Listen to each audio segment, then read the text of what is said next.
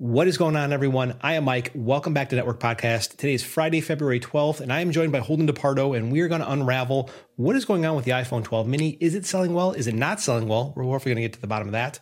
We're going to find out what Dan Riccio is doing now that he's leading AR and VR development, in addition to watching Hyundai back that up and no longer working on Apple Car. Holden, how are we doing today? I'm doing well. New Mario game came out today, so I'm always happy when that happens. Bowser's Fury is pretty good so far. Yes, it is Mario Day, and Nintendo just made available their special red and blue edition Nintendo Switch, which I was very fortunate enough to find one locally, actually. And I'm going to go pick it up later on. I did get it for my wife for Valentine's Day. Hopefully she likes it. And if she doesn't, really, it's going to be mine anyways. So it could be worse. It certainly could be worse. Holden, let's start off our first news story with the iPhone 12 mini rumors, and the rumors are coming out. This was reported via Mac Rumors, if I'm not mistaken, and it's really talking about how the iPhone 12 mini is not selling well in that very first segment or first half of January 2021. You know, for those who are listening to this, for context, this phone is $100 less than the iPhone 12 6.1 inch phone. It packs basically all the same feature set, just with a smaller battery. Now, this is kind of an interesting rumor because when this phone first was announced, I think many people thought that this was going to be one of the phones that sold the best because it really was, again, a copy of the iPhone 12, except for in smaller form factor. Now, you know, there's been a couple news points floated around that this phone isn't selling well. I don't know if this means that Apple is going to maybe kill the phone. Maybe they're going to change it. Holden, what are your thoughts? It's definitely, based on the sales numbers that we have or the estimations, it's not selling well as the other iPhones. It definitely seems less popular than I would have expected it to be, but I'm not surprised it's not the most popular iPhone 12 model. I think the larger screen sizes are more important to people, and I don't know if prices, because a lot of people are saying that this is going to be the best selling of the 12 models because the price was the cheapest, but I feel like when you're buying the most recent iPhone, you're already in that upper echelon of iPhone prices that it's probably not your biggest consideration. You're probably at that point looking for the phone that you want as opposed to the cheapest way to get into it. If you wanted a cheaper iPhone, you would get 11 or a 10R or an 8 or an SE. There are other options there for you. So I'm not super surprised that it's not the most popular, but I am surprised it's as low as it is.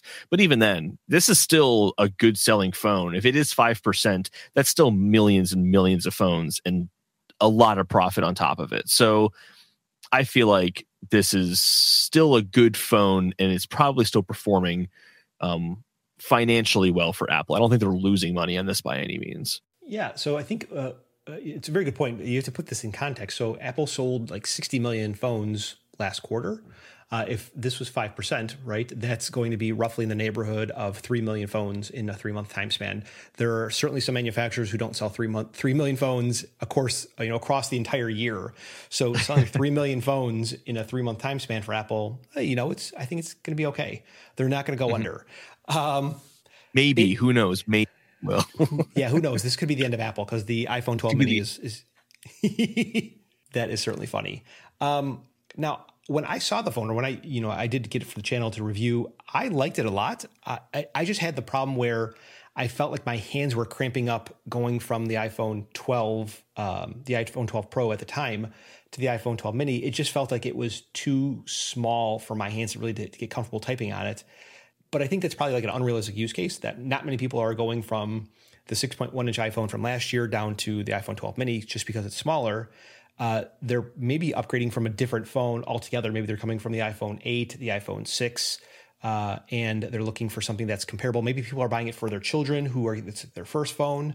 Who knows? So the addressable market, I think, for what this phone or who this phone is targeted for, I think is maybe a little bit unknown, and people are giving it, I think, an unfair rap. But we'll see what happens in September when presumably the phone gets updated for, the next 12S or, iPhone 13, whatever they're going to call it. Who knows? Yeah, I would be very surprised if there wasn't a 12S or 13 or whatever it's going to be called mini variant. I'd be very surprised if they didn't have that. What was the name of the phone that was released along the iPhone 5S? Was it the iPhone 5C? The 5C, yeah. Like that just felt like a different phone because it was a different material. Even though it did have colors, it didn't have Touch ID, right? No, it was an iPhone 5 with not plastic but polycarbonate back, which is plastic. which is plastic. Yeah. It's a fancy name for plastic. Very fancy plastic. Yeah, I had one of those for one day because there's something weird where like contractually, because this is the time I like the 2-year contracts. Contractually, I wanted the 5S, but I already traded my phone. They didn't end up having it, so I ended up getting a 5C for a day, and then went back to the Apple Store the next day to like switch it out for the 5S. So it was something weird like that. I don't remember the exact details, but I had a 5C for one day, and then went to the 5S. And you're right, it's a completely different feeling phone. It's a different experience. It very much felt like they were trying to make a more affordable iPhone. Mm-hmm. But the 5S still packed all the new features and all other kind of stuff. This isn't that. You're right. It's aluminum versus plastic. Yeah. Yeah. Here it's the same phone, same material, or at least it has the same feel of the same material when you're having it in your hands or when you hold it in your hands, which is interesting. I think it really has to do with who they're targeting this phone for. Maybe not necessarily not that people don't like it. It's just the addressable market, the people who think wants the phone is smaller than what the analysts think is, what the analysts hope that the phone is going to be. I also think that the iPhone 11 is still the best-selling iPhone as well. Am I wrong? I'm just spitballing here. I'm pretty sure. And if that's the case, maybe Apple doesn't expect their most recent iPhone to be their best-selling iPhone. That can certainly be true, right? And that makes a lot of sense because, even though they have a large number of phones, so you pointed this out in the first time that we recorded, because people get phones, through many different ways. They buy them in the store, they finance them, they get them through the carriers. Not everyone buys the latest model iPhone every year. There's a large number of people. I would probably think that it's the fair majority of people who are upgrading are not getting the newest phones. They might be buying a phone that's 1 year old because those phones come down in price as they cascade as they lengthen in the number of years they've been available. There's also the good enough mentality. I have an iPhone XR. And I used to be the person who bought a new iPhone every year, from the iPhone 4 to the iPhone 6. 6S I skipped, but I had every iPhone from iPhone 4 to iPhone 7. Yeah. And it's just because why not buy every year? There's huge upgrades year on year. And we're not there. Like, that doesn't happen anymore. iPhone XR is still an awesome device. It's still, I think, going to outclass a lot of Android phones. Maybe not the top tier ones, but at that price range, it's, I think, the best you can get. So there's not really a need to buy the latest and greatest unless you really want to take advantage of like the best camera and that kind of stuff. Yeah. And also there's a global pandemic going around where people don't necessarily, they might not have the job security that they thought they had before. They might not have the need to go buy the best iPhone with the best cameras. So there's a lot of factors that go into place, which maybe those are being considered, maybe they're not, but I don't know that. I would think that, probably if you were upgrade eligible and you were going to get a new phone, you might not necessarily buy the iPhone 12 Pro or the 12 Pro Max because what's going on in the world unless you have to, right? You're not traveling, you're not taking as many phone or pictures with your phone. You're not out and about. Why should I spend the money now? I'll wait till the things change in terms of environment or when there's a new phone available. The next story that we're talking about here is Apple, related to Apple car news.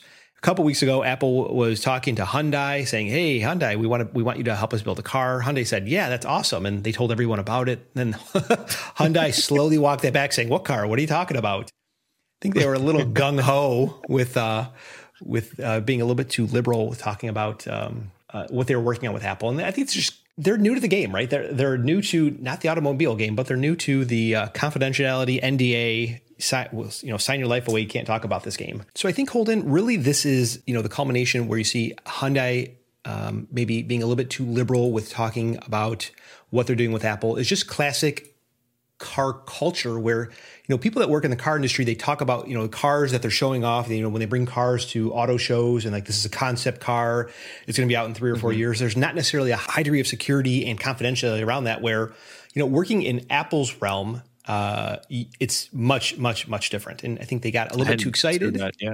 Yeah. They got excited too quickly and it is what it is. So you never go to any technology company, you go to their website and see a concept section of their website where you can look at all their future plans for kind of vehicles that they want to release. No. Like car companies do that all the time. That's very normal. But now Apple seems to be looking to other candidates to help build the Apple car. And, there are a number of different. So there's Hyundai. I think their Toyota was one of them that was in the running.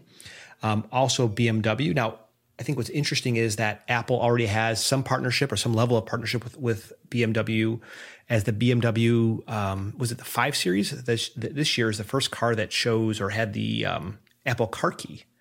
This is a product where the more I talk about it and the more I talk about it with other people, this is not something that we're going to see in the next 18 months. I think it's farther than that away. But there needs to be these deals with these car manufacturers to help build all of these parts. Building a car is not easy. I mean, I don't know. Holden, what are your thoughts about this work with who they could partner with? I'm sure they're talking to a lot of people, and everyone will have their own, or each company will have their own kind of advantages to them. But I'm really surprised that Hyundai thought they could just talk about this openly and not see repercussion for that. Like, did they know who they were talking to? Like, it's just weird. Everyone knows Apple is incredibly secretive, and they're not going to want to talk about a future product that's years out in the public sphere. So it's just like funny that like Hyundai thought they could do that. There's also this article too that was like Hyundai they didn't want Apple to have all the thunder. They were uncomfortable with Apple having all the marketing and the branding. And I'm like, again, who do you think you're talking to? Like, it's Apple. They're not going to be like an Apple and Hyundai partnership to bring you Apple Car. Like, they're going to just call it Apple Car, and that's everyone. It's all everyone's going to know about it. So I just think that Hyundai it seems like philosophically they were just on different wavelengths altogether. So that's not terribly surprising to see. But yeah, I don't know who they could partner with that would better meet that. I think that a higher end brand like a Mercedes or a BMW kind of speaks more to what we would expect an Apple Car to be. But as we we're talking about last week, with maybe this car as a service, maybe they want to make it so it is more of a Honda or more of a Kia kind of manufacturer on large scale for more affordably, and that then they just have people using these cars because they're everywhere, as opposed to like people buying a Tesla or something like that, like, and buying the status symbol. Like, maybe that could be different. So I think that there's like so much uncertainty too into what Apple wants to accomplish with their car and what their goal is, that it's hard to say who they're going to partner with. There was a lot of rumors that went when Apple reached out to BMW to start working on Car Key, or what ended up being Car Key. So maybe they're just working with Hyundai on something else, right? Maybe they're just working with Hyundai, and it has nothing to do with their, in context, it has to do with their long-term plans for Apple Car. But maybe they're just going to bring Hyundai online to do another Car Key. They're going to bring out that feature.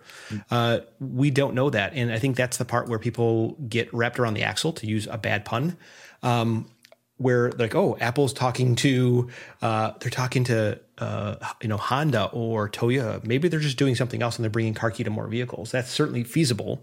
And absolutely, yeah, it's a fun thing to speculate on, just because it's kind of their next frontier. But it's like the fact that they're in these negotiations or leaving and all that, it's just so early in this process that it's very, very hard to know for certain what's going to happen. So I think that we'll probably see a Hyundai vehicle with Car Key in the very near future, based on maybe just the same pattern of Apple is partnering with BMW. They're going to do the car, and then you see this part come out, and then you see the 5 Series come out. Because, Hyundai does have, we talk about Hyundai, they do have another product line, not just Hyundai, but they have the Genesis line, where those vehicles are very premium at like, 2/3 the price of. Yeah, the Genesis. Yes. So they have like the Genesis, I think it's called Genesis G70, GNES, Genesis G70. They're really, really nice vehicles, and they've got really, really good ratings. Like the Genesis you could G70. Tell who they're selling it to based on the fact that there's like a golf ball on the page. Like, they show all these, businessmen or a guy working on a document in the back of his car because someone else is driving it or something like that. They're going for a different clientele than a traditional Hyundai. I have a Hyundai. I like my Hyundai. I have a Hyundai Elantra. It's a really good car. Yeah, they make great cars. And who knows? Maybe, again, like we said, maybe they want to bring Car Key to this other set of vehicles. Because again, let's see here. I'll tell you this. Read the opening of the article. Although it shares the underpinnings with the Kia Stinger, the 2022 G70 kicks luxury quotient up a notch and proves that the Genesis brand is an incredible competitor in the entry-level luxury segment. Going head-to-head with sports sedans such as BMW 3 Series, Mercedes-Benz C-Class requires both athletic chassis and posh cabin, two things that happen to be the G70's strength. So along with that, the Apple rumors, the rumors for Apple glasses are getting heavier and heavier every week. Now the consensus is that Dan Riccio, who was the previous senior vice president of hardware engineering, who was promoted last week, is now leading all AR and VR development for Apple glasses. Now, this is not a product that we would see in the next, 12 months. We wouldn't see it this year for sure. It seems like based on timing and the intensity of the rumors, it's probably something that we would see the next fall around that time frame, just based on timeline for manufacturing this.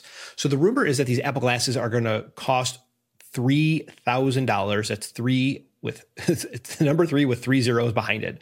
So they're certainly not inexpensive, but is Apple aiming for productivity? Are they aiming for entertainment? How will these be targeted towards that? It doesn't sound like a consumer product at $3,000. I can't think of more than 2 people who actually have the money to buy that at $3,000.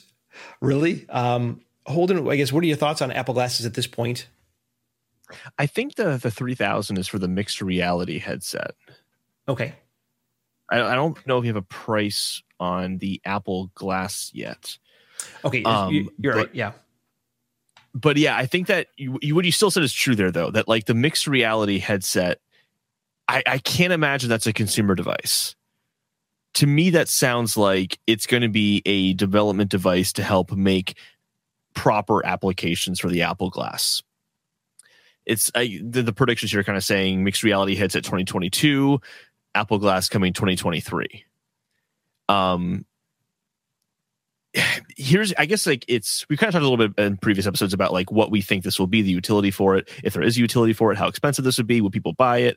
But even outside of all that, this is a totally new area they're getting into, and they don't have to do the typical release comes within 2 weeks of announcement. As a matter of fact, when they do announce brand new products, Apple Watch, iPhone, kind of Apple products of that caliber, they generally come out months afterwards. Like I think Apple Watch was announced in September 2014, didn't come out till April 2015.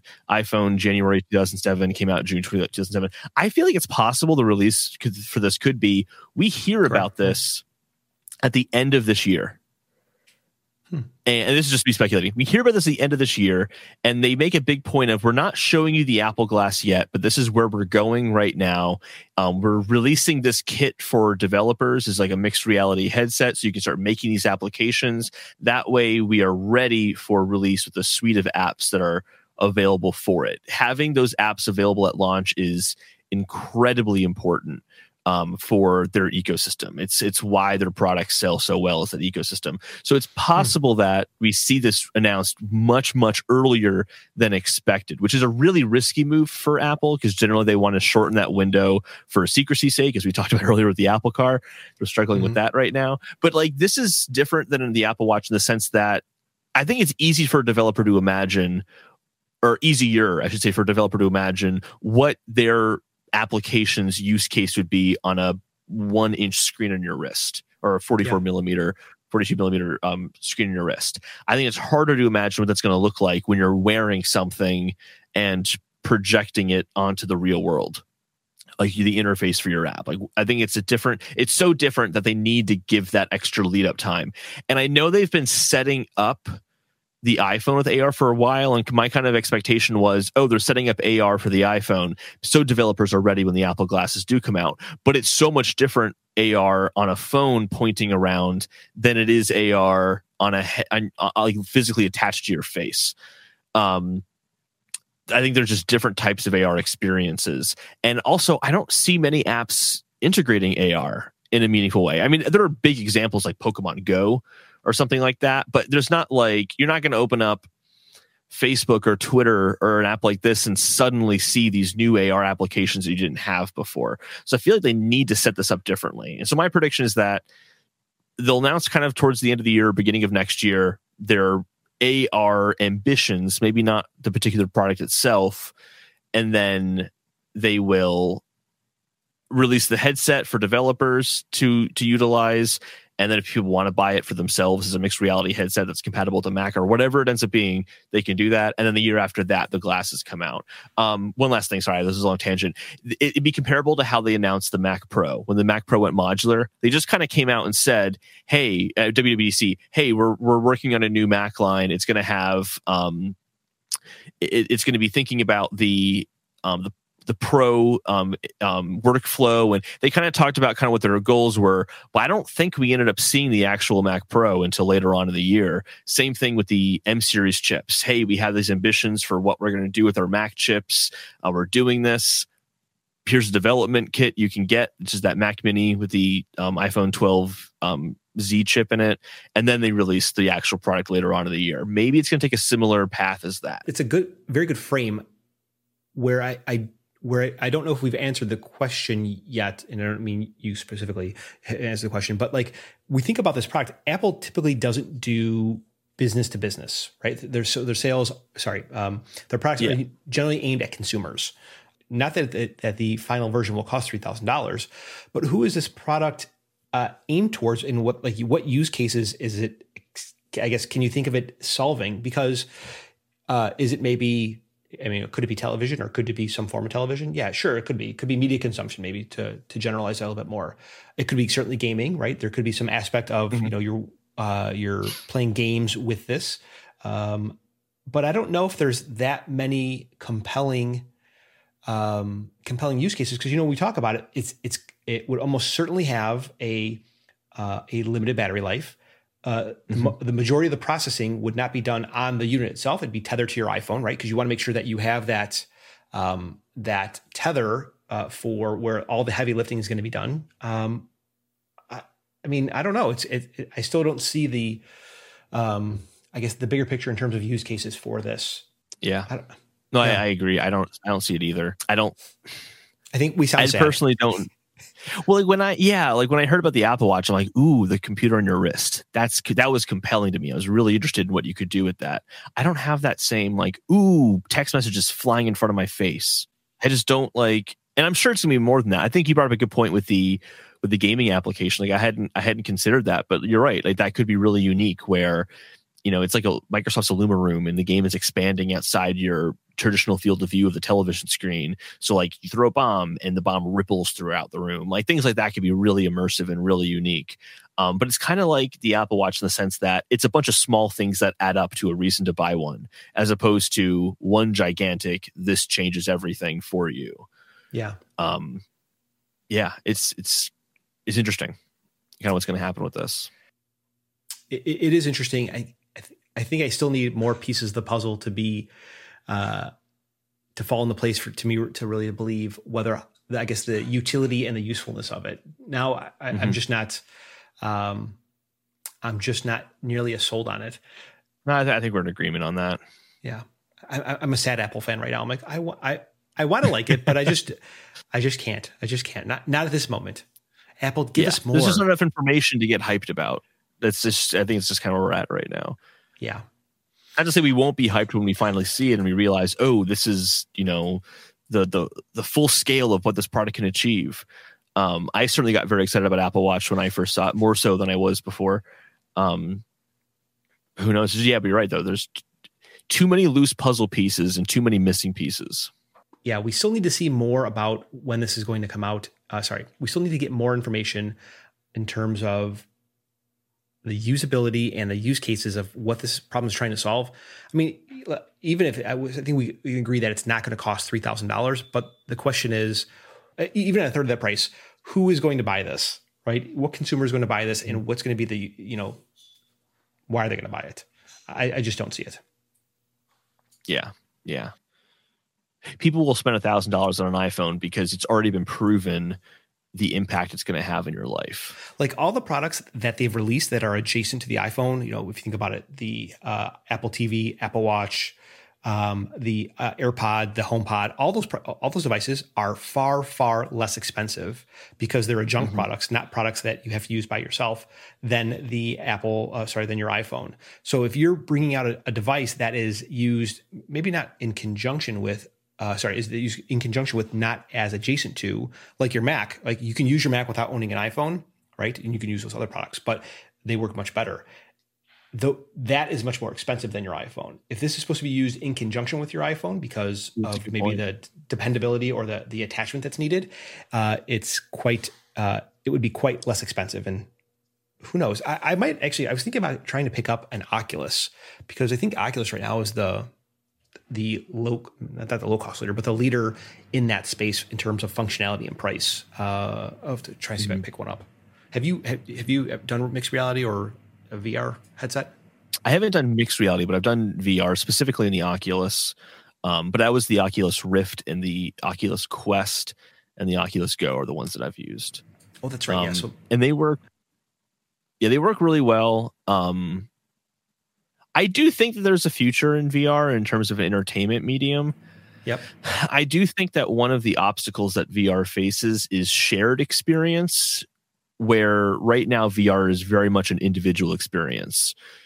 When you have a VR headset on, when you are in the presence of someone who is wearing a VR headset, it's very strange. They're like to try to communicate with them because they're just in their own separate world. And very often I used to run demos for VR headsets, to be clear. I used to very much see people in a family coming to do a demo, and they'll say dad is in the headset and mom and the kids are trying to talk to dad, and dad just doesn't even know they're trying to talk to him. And it's not because he can't hear them. I'm sure he physically can, but he's so engrossed in that world that it's almost like a barrier is formed. It's a very strange thing. So I think it's a really, really cool entertainment experience and is capable of doing things that other entertainment mediums can't. But that shared experience is really important, I think, to media nowadays. You talk about the water cooler moments and the kind of the family getting together to watch something, or sports is very much a shared experience. And VR seems to kind of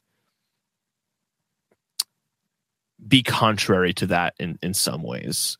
So I think it's really, really interesting, but I don't know, I still have some reservations. I definitely have reservations. It's worth trying out, to be clear, though. It's definitely worth trying out. Yeah. I do. I want to get the experience. And I will have to get one. The only thing I've done is the Google, where you take your Android phone or your iPhone and you put them inside the cardboard. Daydream, yeah. Yeah. Oh, the cardboard, yeah, that's right. That was fun. What if, I guess, so that would be interesting. What if they made a headset, but the headset wasn't something that by itself didn't, or that had these displays? You use your iPhone and you're putting your iPhone in there. Yeah, I've thought about that. And this just might be because I was in a position of doing demos for Oculus Go, which is kind of it's more comparable in terms of the Oculus headsets. It's more comparable to what you're talking about, the smartphone designs. And I think that the benefit of having a standalone VR device is that VR is very power hungry and it drains your phone really fast because it's just working with all the sensors. The display is incredibly important to the process. Again, the processor has to process a lot of calculations for movement of your head and all that kind of stuff. There's just a lot that's happening there, and your battery will die in 2 hours.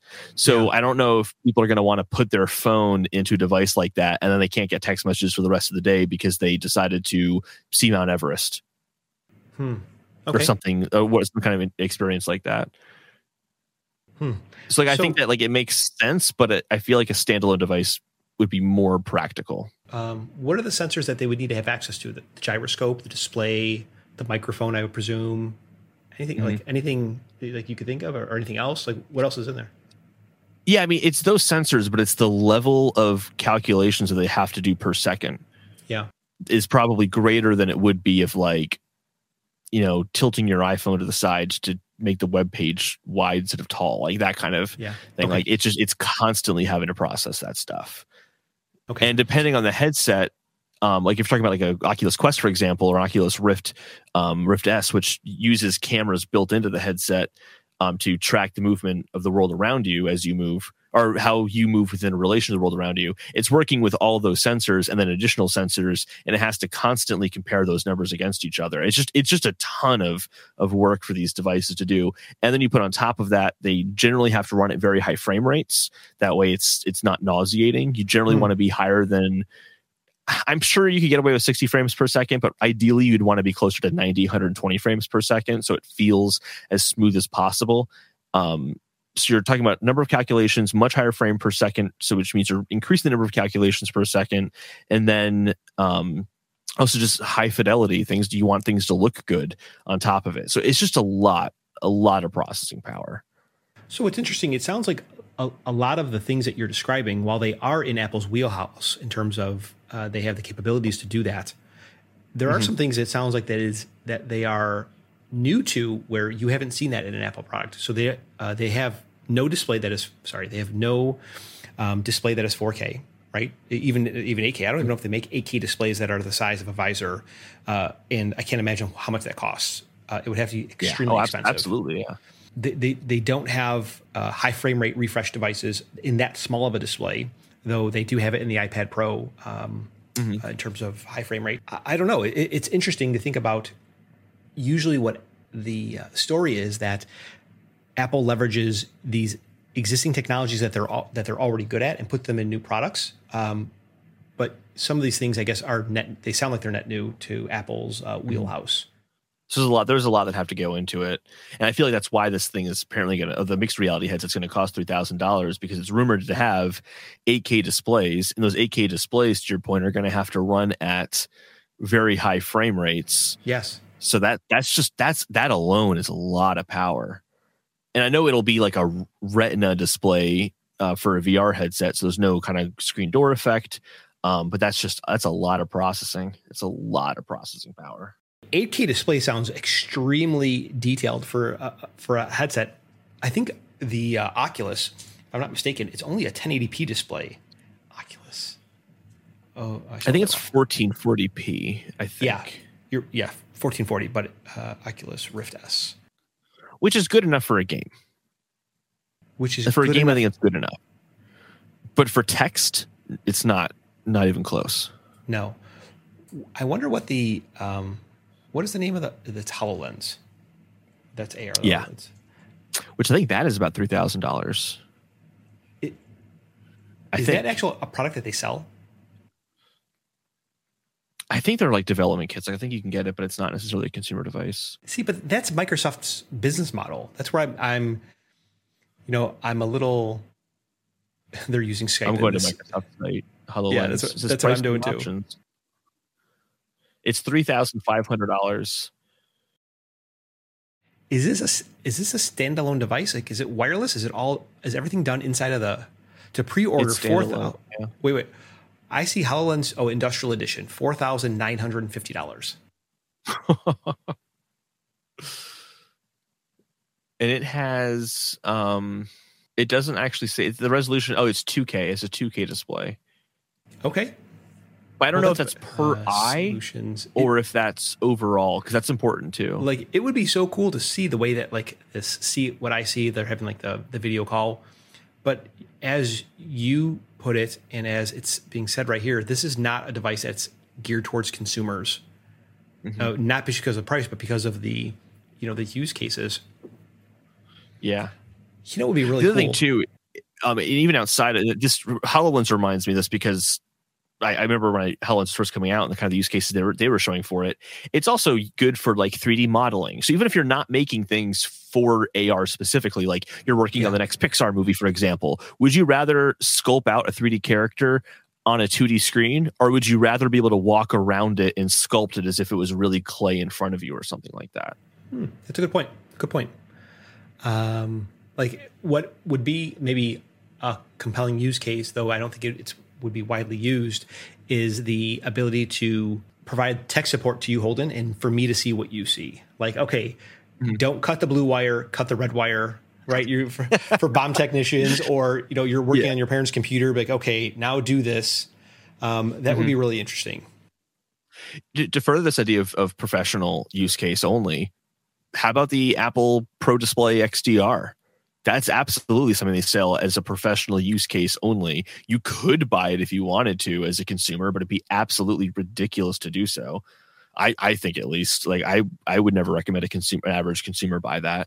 But it's not because it's a great display. It's because its use case is very specifically tailored towards a professional environment. Maybe this is the same thing.